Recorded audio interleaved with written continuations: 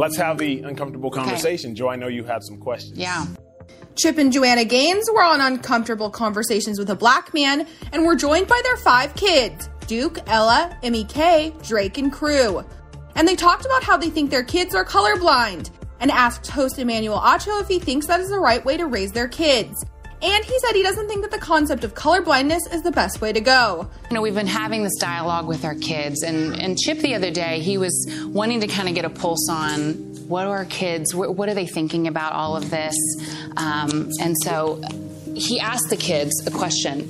Hey, pretend like you're at a gas station and you see a black man and a white man.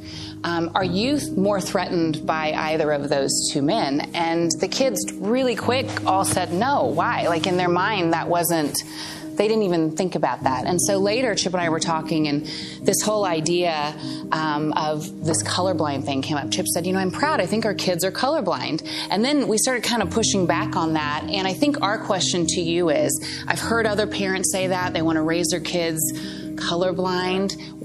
In your opinion, what's the best way to move forward with this conversation? I think that it's best that we raise our kids to see color, because there's a beauty in color and there's a beauty in culture. Yeah. So I'm first generation American, and so I didn't grow up with any animals. I didn't grow up with any dogs. And so my sister got attacked by a dog when she was younger. So now as a 29-year-old man, I can't decipher between a dog that's a threat and a dog that's just a pet. Wow. Because I didn't grow up with any animals. And I think that if we don't see color, if we don't expose our children to different colors, 2 different races, then it'll be the same thing. As a white kid who becomes an adult, you won't be able to decipher the difference between a black man that's a threat and a black man that's just black. Sure. A black person won't be able to decipher between a white person that's a racist and a white person who's just white and may happen to be racially ignorant. So I think there's a strength, there's a beauty in seeing color. I don't like the concept of color blindness because colors and cultures are beautiful.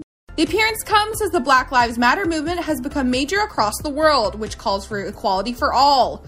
People were loving the honest conversation, and revealing it opened up their eyes regarding being colorblind. One person said, "So many of the same questions we have been trying to figure out. Colorblindness was something that we suddenly realized we were teaching our kids, and all of that changed this month. I'm so glad that these hard questions are being asked and answered. Thank you for sharing. It means so much to so many."